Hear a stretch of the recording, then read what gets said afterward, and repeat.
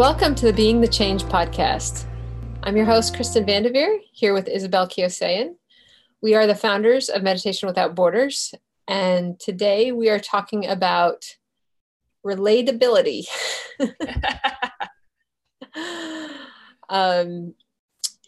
It seems like kind of an odd topic, I guess, but it comes up quite a bit in our circles and, the whole wellness community, actually, because there's this way in which, people who are trying to show people that there's another way to live tend to get a little tripped up with showing an ideal that is not necessarily helpful. Yeah. I used to be in advertising. I was in advertising for many years. And there's a term we had for it. It was called aspirational advertising. And it was a way of selling something by showing people an image of what they picture their life could possibly be or look like. And this picture is not really accurate. Most people, try to have their lives. They have this idea that their lives, if they somehow look like some kind of, perfect Instagram post, that it means that they're going to be happy. And that is searching for happiness and fulfillment on the outside, which is the exact opposite of what we try to teach. But at the same time, it's not like if you're someone who's trying to teach meditation or yoga or any of these things, you want to be a little aspirational. You want someone to, you want to be inspiring, I guess is the better word. You want to be inspiring. You don't want to seem like a total schlub, because then why would anyone want to learn anything with you? yeah. I mean, but you touch on an important subject, because you want to be inspirational, but not aspirational. Yeah. Because when you're strictly aspirational, you lose the humanity, and that's when you start to get into trouble. Exactly. I think inspiration is like the combination of relatability and aspirational. There's a lot of relatability in inspiration. Yeah. Because it feels like, I'm human. I'm still, this is, it comes with a broader context, I think. Yeah.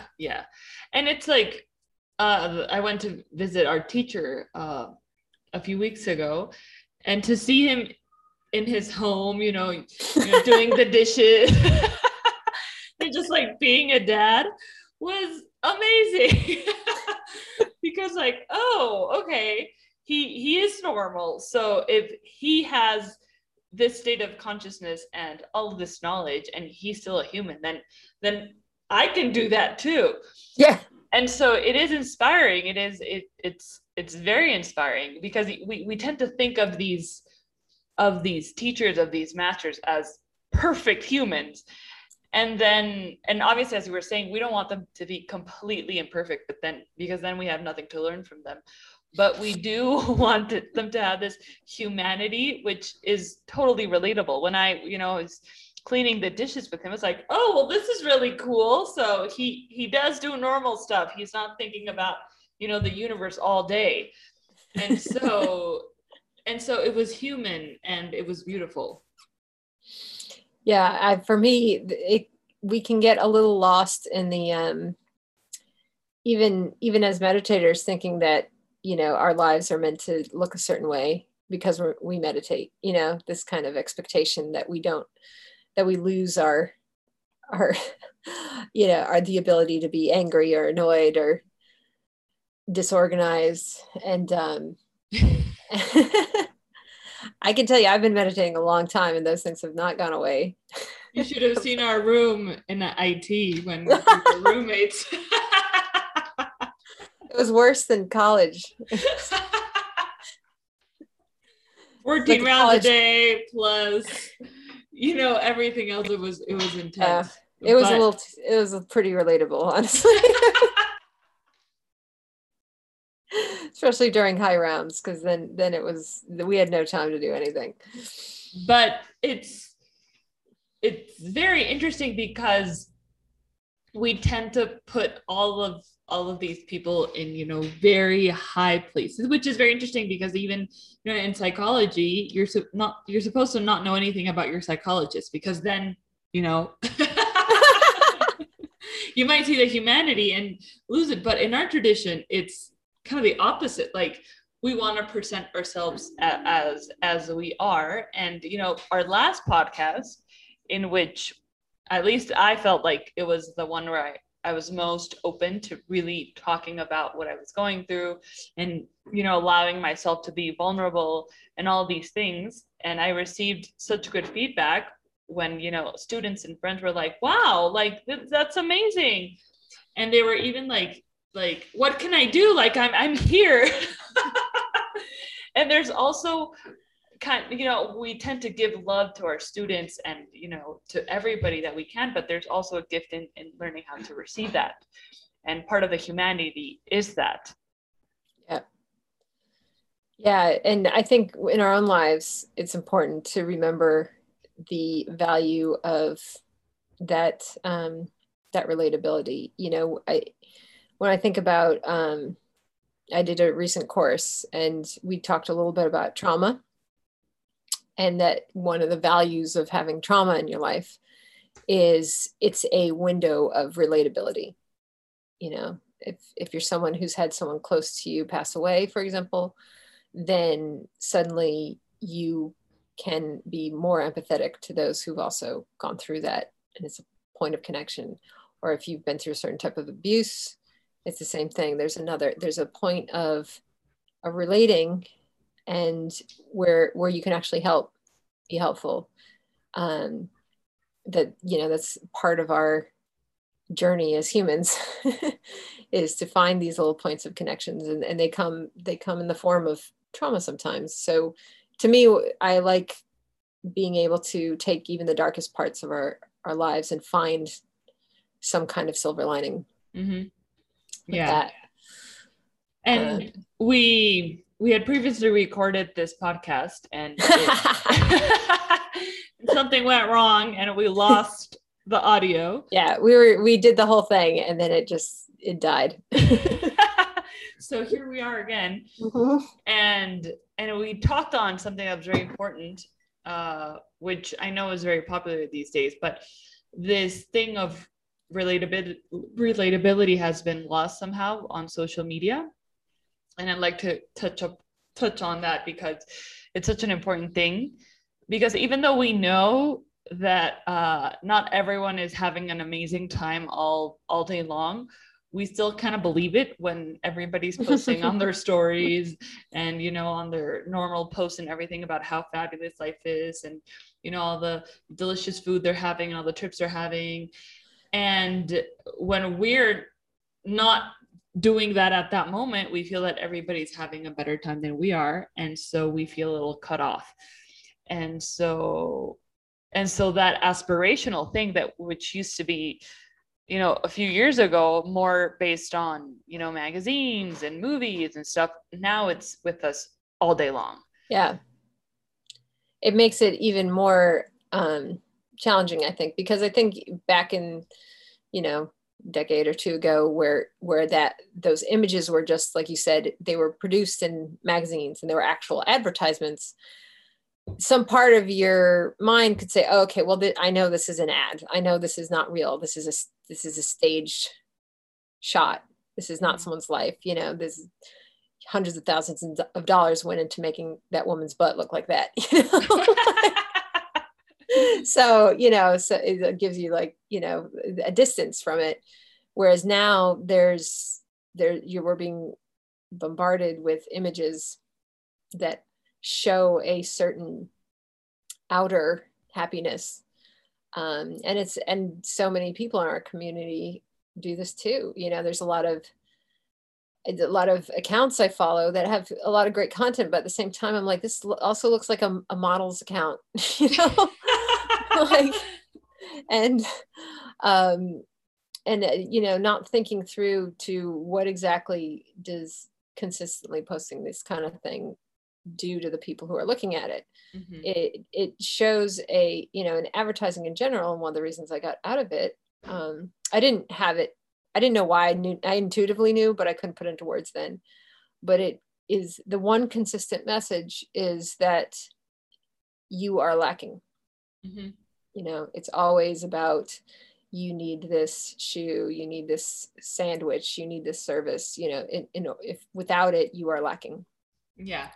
And what we aspire to teach, I'm using Yeah. inspire, aspire, and what we aspire to teach is that you're not lacking anything, that everything you need is within you. We are but humble, you know, teachers of a tradition that we didn't invent, that we're happy to pass on to help access that. And that's it in terms of our role, you know, Yeah. like it really is about you finding yourself.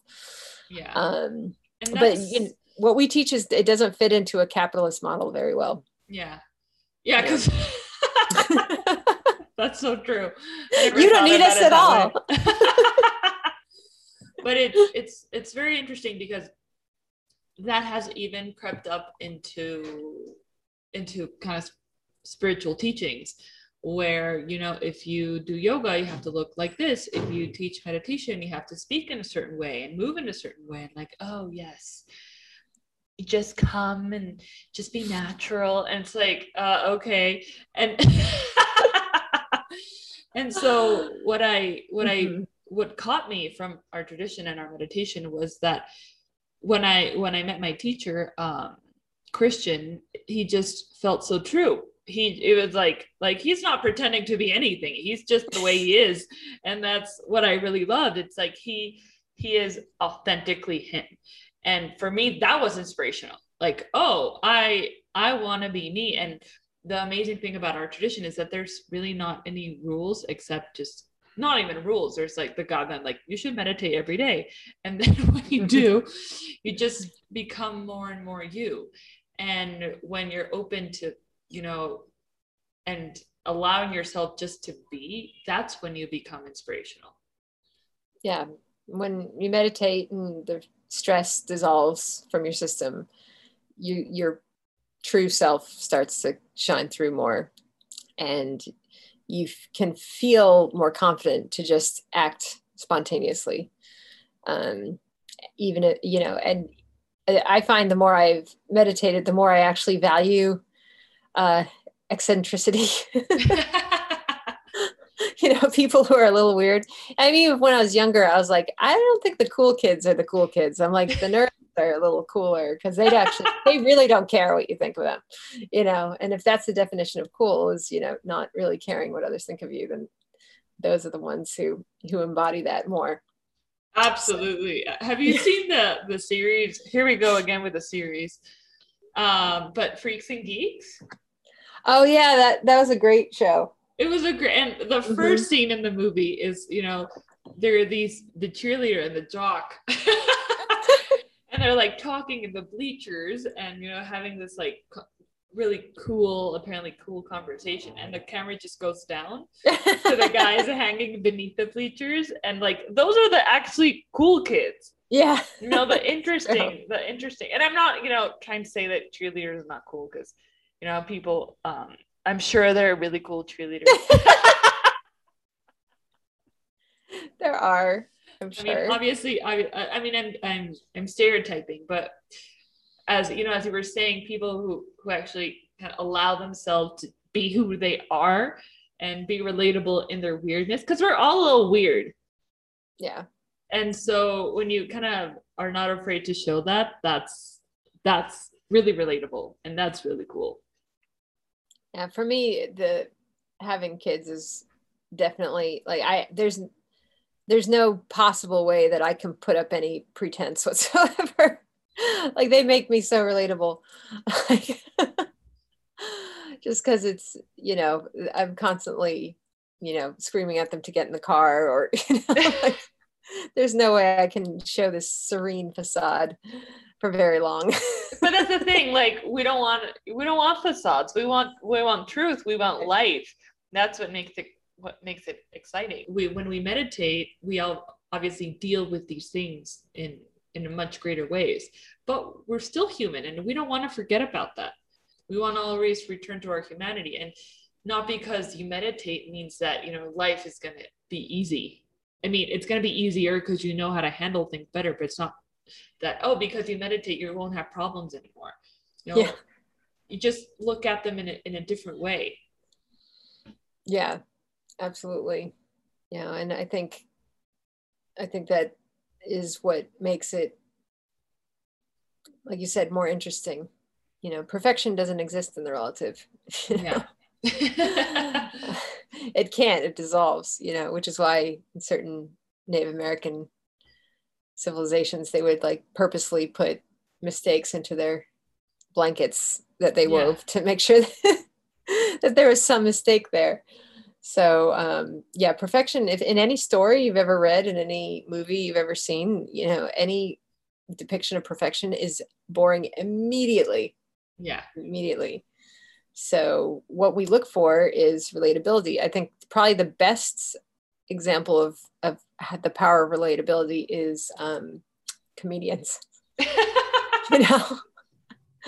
They are brilliant at just finding the weird little things in life that we all think but never say. And so when they put it out there, it's like, oh my gosh, that's so, yes, I have thought that. And it's amazing because I was telling you last time, which I love, there's this really famous woman comedian in Mexico. And part of her stand-up is like, when they have, like, in Mexico, stand-up comedy really got they got famous like a few years ago, before there was nothing. And so there's like a few who are pretty famous and they all get along. And she was saying how, because I've always loved stand-up comedy, and she says that when somebody, has a tragic thing happen to them, everybody's like, damn it, like, they're so lucky, they're gonna get amazing material out of this. Like, there's one, I think, who like doesn't have a leg or something, and everybody's like jealous of him because he doesn't have a leg. Everybody wants to be him because he has the best jokes. That's great. And so I do think comedians are kind of very Vedic in that way, that they make even the most mundane things interesting and relatable, and it makes you have a shared experience of laughter, and that's amazing. Like, I'm reading a Jerry Seinfeld book where he put all of his material, and he's like, we're junkies for the laughs. Like, I'm jealous that I won't be able to hear your laughs in this book. Laughter is such a great way of just bringing people back to themselves. I think there's also an amazing comedian, and we were talking about social media, so I have to bring her up because I'm sure half of you follow her already, but her name is Celeste Barber, and she basically goes and finds the most obnoxious social media posts she can. And then, she's just like a normal woman. So then she tries to recreate them, and just by recreating them shows how completely absurd we all are for both creating stuff like this and for following it. Yeah. But they are so amazing.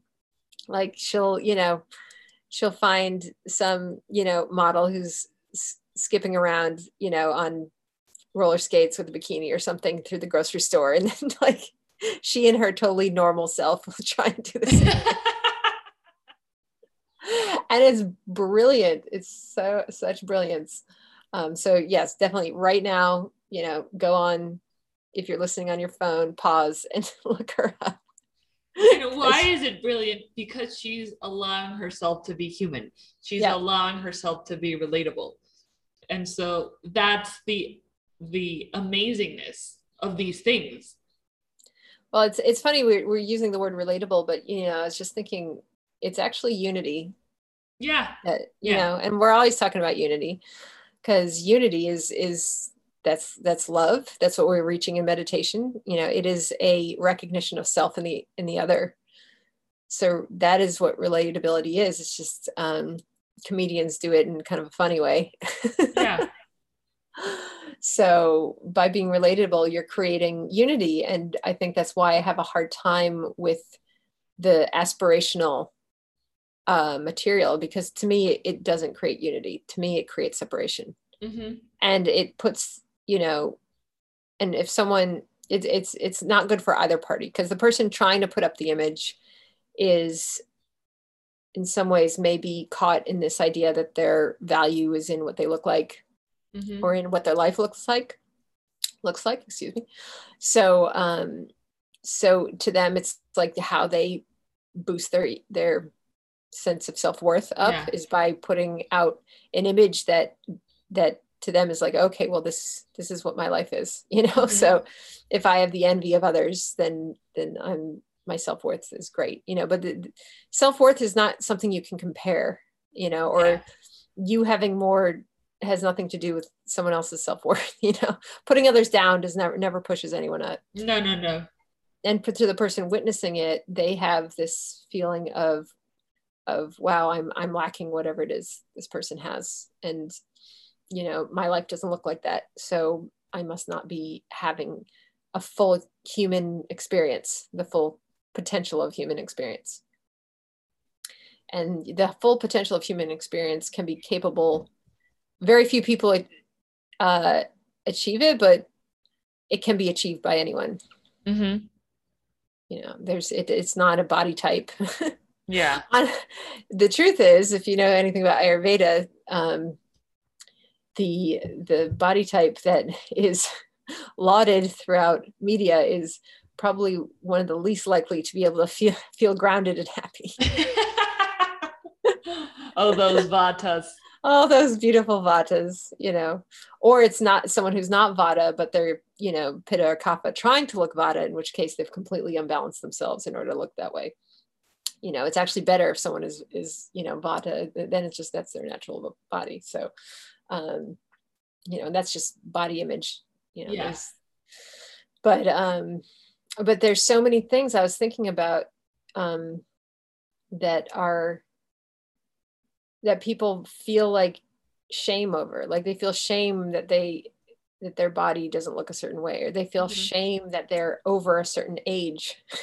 Yeah. Third thing in the world, if you think about it, it's like, how can you feel ashamed of a process that happens to absolutely every human who ever lived, not just humans, like everything on the planet is like one few constants, yet there's shame in, that you lose your power of who you are as you get older, or your relevance. It's absolutely not true. Or that you're shamed that you don't have a certain amount of money, or that your life, your house doesn't look like something out of Dwell magazine. Yeah. And I think too, when I was a kid, at least, no one expected your house to look like Dwell magazine. Like nobody's house looked like that, and no one even figured like that was not a thing. But the fact that these images in social media have become such a, taken over, I think there's this weird expectation suddenly that we all live like celebrities. Yeah. And now there's like the fake famous, and people who just become famous, I don't like, for no apparent reason. And the pressure, because I have a few students not that they're fake famous, but they're like Insta famous, and they post everything. And it's funny because I mean, this is a classic example of, you go to a concert and people are recording, and they're recording the fireworks or whatever, instead of actually kind of seeing it. It's like, when are you going to look at that video? Never. Just enjoy the show. Yeah. And I totally went off what you were saying, but it's so much pressure, because it gets to the point where you live for the supposed reward, and you forget about the shared experience. Well, your experience is now cultivating the picture. Yeah. It's cultivating this, whatever this is. It's not in curating it, and it's not actually experiencing. Yeah. I've seen moms at like a pool, like spending more time arranging floaties in their children than actually getting in the pool playing with their kids. You know what I mean? Yeah. And I remember I have a friend who's a model who's been a model for long enough that she's like, when I started in this business, I just modeled. Now it's all about, you have to have your own persona on Instagram and get a certain number of followers. And it's like, you can't just do your job. Yeah. You can't just look good in the clothes. You have to actually get this like following. And I'm like, oh my God, that sounds awful. Yeah, like, it does. I don't care if I only have like 5 students a year. If there's any pressure that I have to create some kind of Insta following based on creating some kind of false persona, I'd rather just have 5 students. I had a few friends tell me the other day, like, you don't post things like a regular meditation teacher. You don't post about your smoothies and your acai bowls. Well, I don't have acai bowls every day. Could post about your nut butters and your and my Oreos and your Pop-Tarts and your golden, Snapple. Yeah, my golden your Diet grams. Peach Snapple. But that would be relatable. I don't want to be too relatable. Yeah, I don't know anyone who drinks Diet Peach Snapple, to be honest. Not since 1998.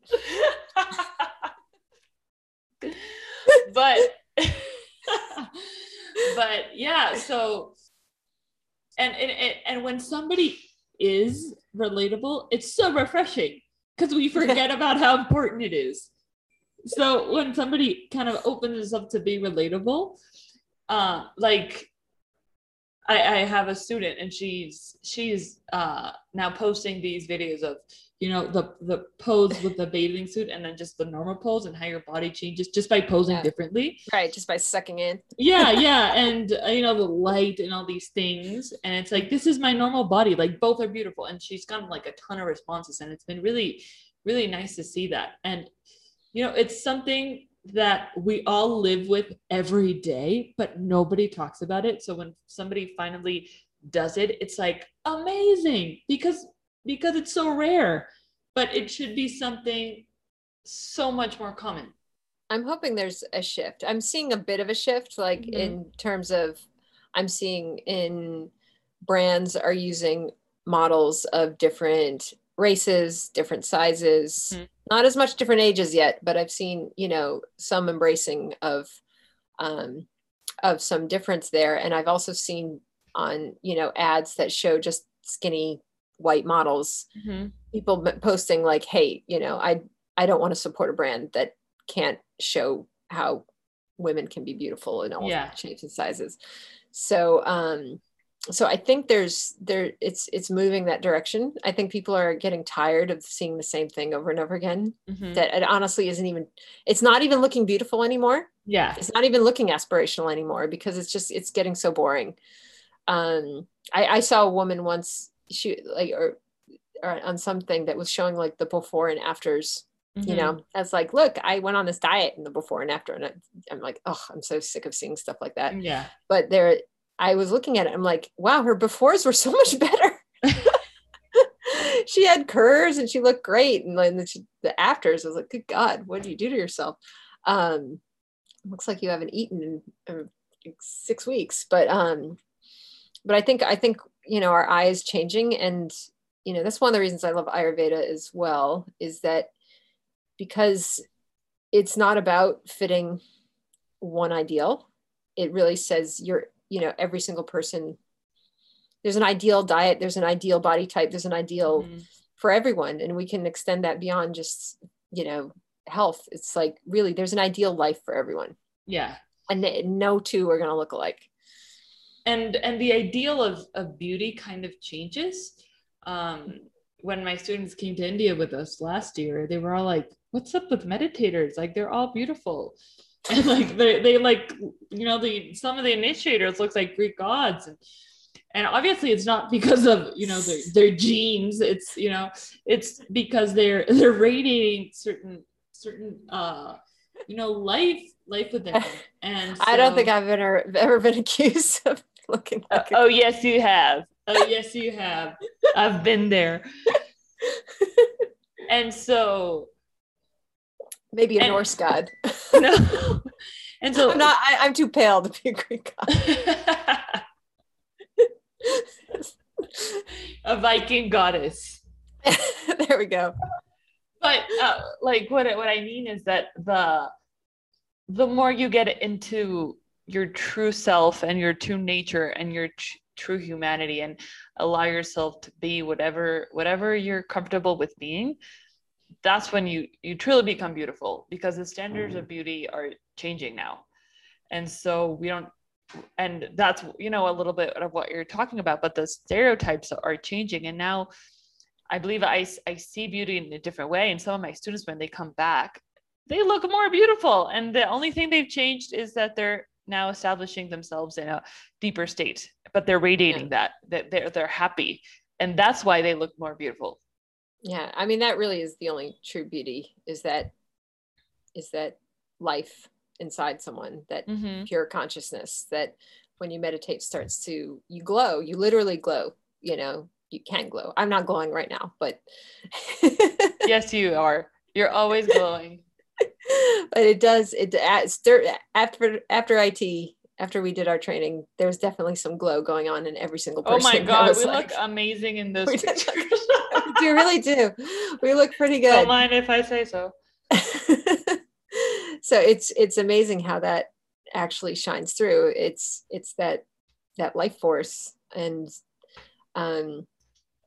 like you said, that happiness, you know, someone who just has that bubbling up in them all the time, you can't look away. So I think the more you meditate as well, the more you see through the kind of fake beauty, and it doesn't even appeal to you. In the same way, like someone who makes a lot of money is no longer impressive. Yeah. You know, it's like, okay, you make a lot of money. Well, what have you done with it? Have you actually helped anyone? Have you started any movements? No, you have a boat. You have a really nice boat. That's great. I'm going to talk to that guy over there who has taken, you know, his pizza place and employed a bunch of people out of prison. That's the one I'm going to talk to. And this guy actually exists. Yeah. We interviewed him. We actually interviewed him. So, and what was funny is, like, we were just, I at least for me, my jaw was just on the ground the whole time. I had to not have that kind of, like, what impresses you is different. And the same with what is beautiful is different.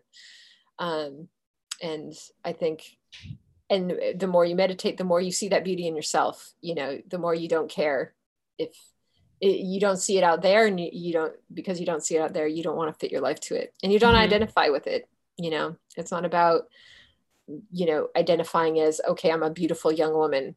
Like, that's my identity. And if I get older or if I gain weight, then suddenly I have an entire full identity crisis, which that's why every poor, you know, kid who ends up in Hollywood, like, is doing drugs by the age of, you know, 28, is because their whole identity is wrapped up around whatever role they're playing.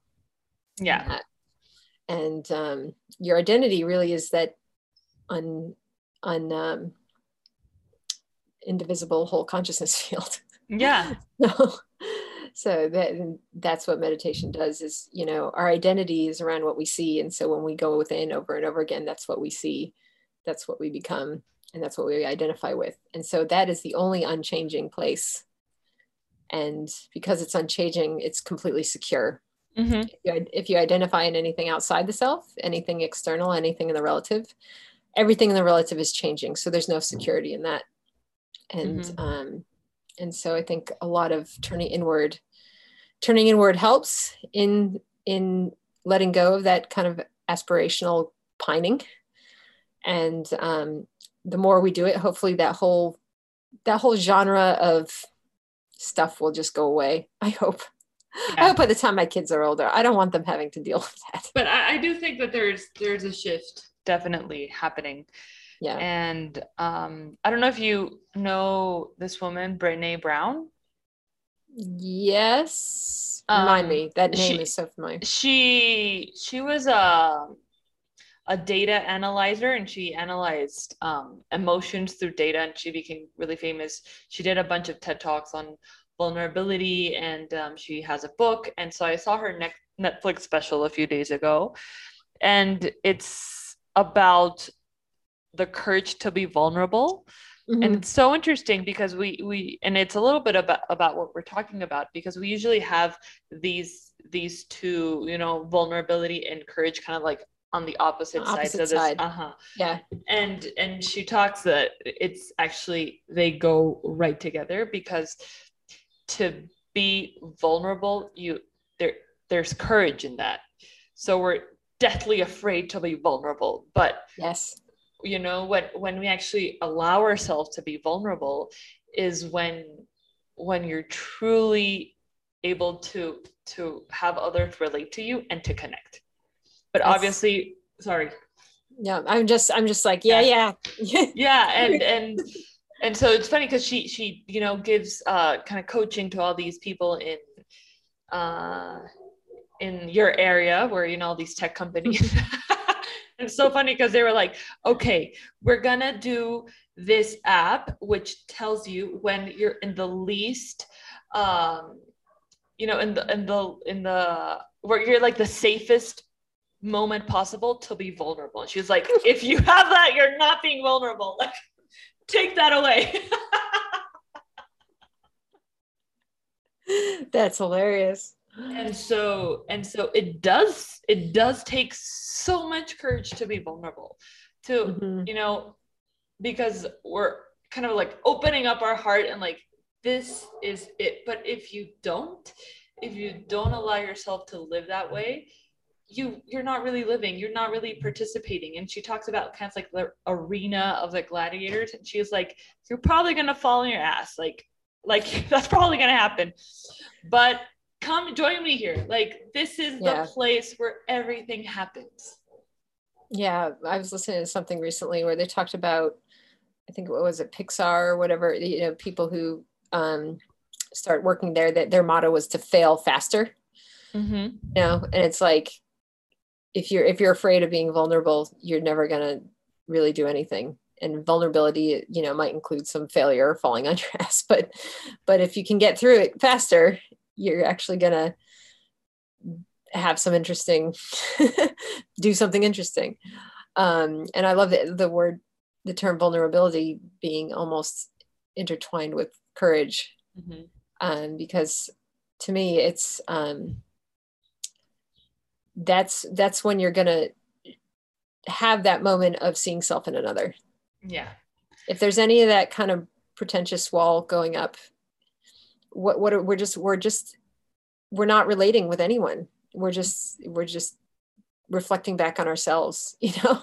It's when you get vulnerable that, and if for some reason it doesn't work out, then it doesn't work out, but there is potential for actual connection there. And to actually putting yourself out there, you're kind of already winning just by doing it. You're growing from that experience.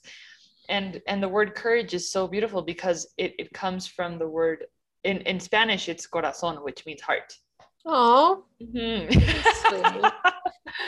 So it comes from that. So it's when you're courageous. That's the one Spanish word I know, because it from Romancing the Stone. I love that movie when I was younger. That was one of the few Spanish words they said in there. So from the time I was 6, I actually remember that word. Sorry. Stupid vulnerable anecdote. No, I saw the movie when I was a kid, and I at 8 years old, I was obsessed with young Michael Douglas. I was like, this is the type of man for me. Apparently, you and Catherine Zeta-Jones we're both in the same bucket. I was impressed as well. I think I'd be impressed now if I would have met but someone like that. what I love about this is when you act with courage, you're acting with the heart. Yeah. Well, And that's, the whole Lion Wizard of Oz. yeah. He needs his heart for courage. Exactly. And so it's you're being vulnerable is putting your heart out there. But if you don't, then what's the point of being safe? Yeah. What are you winning from being safe? Nothing. No, there's no growth in safety. There's nothing there. More status quo. Yeah. And Brené Brown tells a story, which I think you're going to find funny, about how she was swimming in a lake with her husband, and she was like a little embarrassed because she was wearing a bathing suit, and she doesn't look that great anymore. And so she yells to her husband in the lake, like, hey, like, I'm having such a great time. And he's like, yeah, water's great. And he keeps on swimming. And then, so she's telling the story, and she's like, when I tell the story in New York, she's like, should I tell him again how happy I am to be with him? And New Yorkers are like, no. And then when she tells the story in California, like, should I tell him again? California's like, yes. Tell him again. You guys can't see, but Izzy's making a little heart with her hands right now. Like, yeah, tell him again. Yes. Put yourself out there. New Yorkers are like, no, don't do that. Don't do that. Don't put yourself out there. That's why I live in California. Yeah, which is, it's interesting because in different parts of the world, people allow themselves to be either a little more warm-hearted, a little bit based on experiences, but it's such a beautiful subject. Like, everyone who's listening, look at her Netflix special. She also has a book, which I haven't read, but I heard it's amazing. And she analyzed all the stats of all these people, and that's the one thing they'd had in common: vulnerability. People are definitely afraid of being vulnerable. I remember reading Yogananda's book, Autobiography of a Yogi, and his teacher, remember most yogis kind of were in the forest doing their own thing, but his teacher like worked at like a train company. Yeah. And it was he never quit, even though this is one of the most enlightened masters that ever lived. Was it Lahiri or I can't remember. Sri Yukteswar? Is Yukteswar? Yeah, okay. Yeah. Sri Yukteswar was the train one. But I just remember the point of it being that he kept doing it to show that, to be more relatable. Mm-hmm. He did it to show, look, you can achieve higher states of consciousness while also working a job and having a family and doing all these other things and by being that way, it made him more relatable to students because they could see their lives in his. Yeah. Even though he probably had very little in common with his students. And that's why sometimes I'm just like, wait, why do I have all these children? When it makes it really hard to teach. I'm like, to be relatable. Maybe it's to be relatable. I hope so. But yeah, that's why, I try to be a little more open with my life. Obviously not too open. No, I'm kidding. But because when you tell your story, people do enjoy it. Like and this happens, when our teacher tells us stories about Maharishi, we love to hear the stories where he acts like a human. Yeah. Like the story he told us where, he went into our teacher's room and he wanted to order hot chocolate and watch stupid TV. And it was like, oh, amazing. And we were all laughing. And so we obviously, if that was all that he did, then we wouldn't be impressed. But when these masters have these little itty bits of humanity, it's so refreshing. It's like, oh, amazing. And it's sweet and it's fun and we love it. And so we don't want to lose that part. We don't want to be too perfect. We don't want to be too strict. That's why our meditation and Ayurveda and all these things go hand in hand with the way we live, even though I take it to the extreme. But I'm like extreme relatability. I know. I'm like, I'm not in any danger of being too perfect. though, you know, the Rajus say, you know, enjoy your mistake, you know. Yeah, I love like that. if you're gonna, you know, there's no sense beating yourself up for having, you know, hot chocolate or something very anti-Ayurvedic. It's like, just enjoy it, you know. So it's like, enjoy all aspects of it. Enjoy when you're totally, you know, it, you know, being super inspirational, and enjoy when you're being a little more relatable. Like, there's joy in both ends of the spectrum. So I certainly am enjoying a lot of relatability lately, but that's okay. Me too. As you know. But that's okay. And I think having the it's attitude, all part of fun and games. That's all good. It's all the story. So we hope you guys enjoyed us showing a little bit of our relatable side today. And feel free to share any of your relatable stories as well with us. If you're looking to find any of our other podcasts, they are on meditationwithoutborders.net. You can find us on Spotify and Apple iTunes. Yay! Have a beautiful day. Enjoy your mistakes. Rest of your day. Enjoy. Exactly. Watch Romancing the Stone.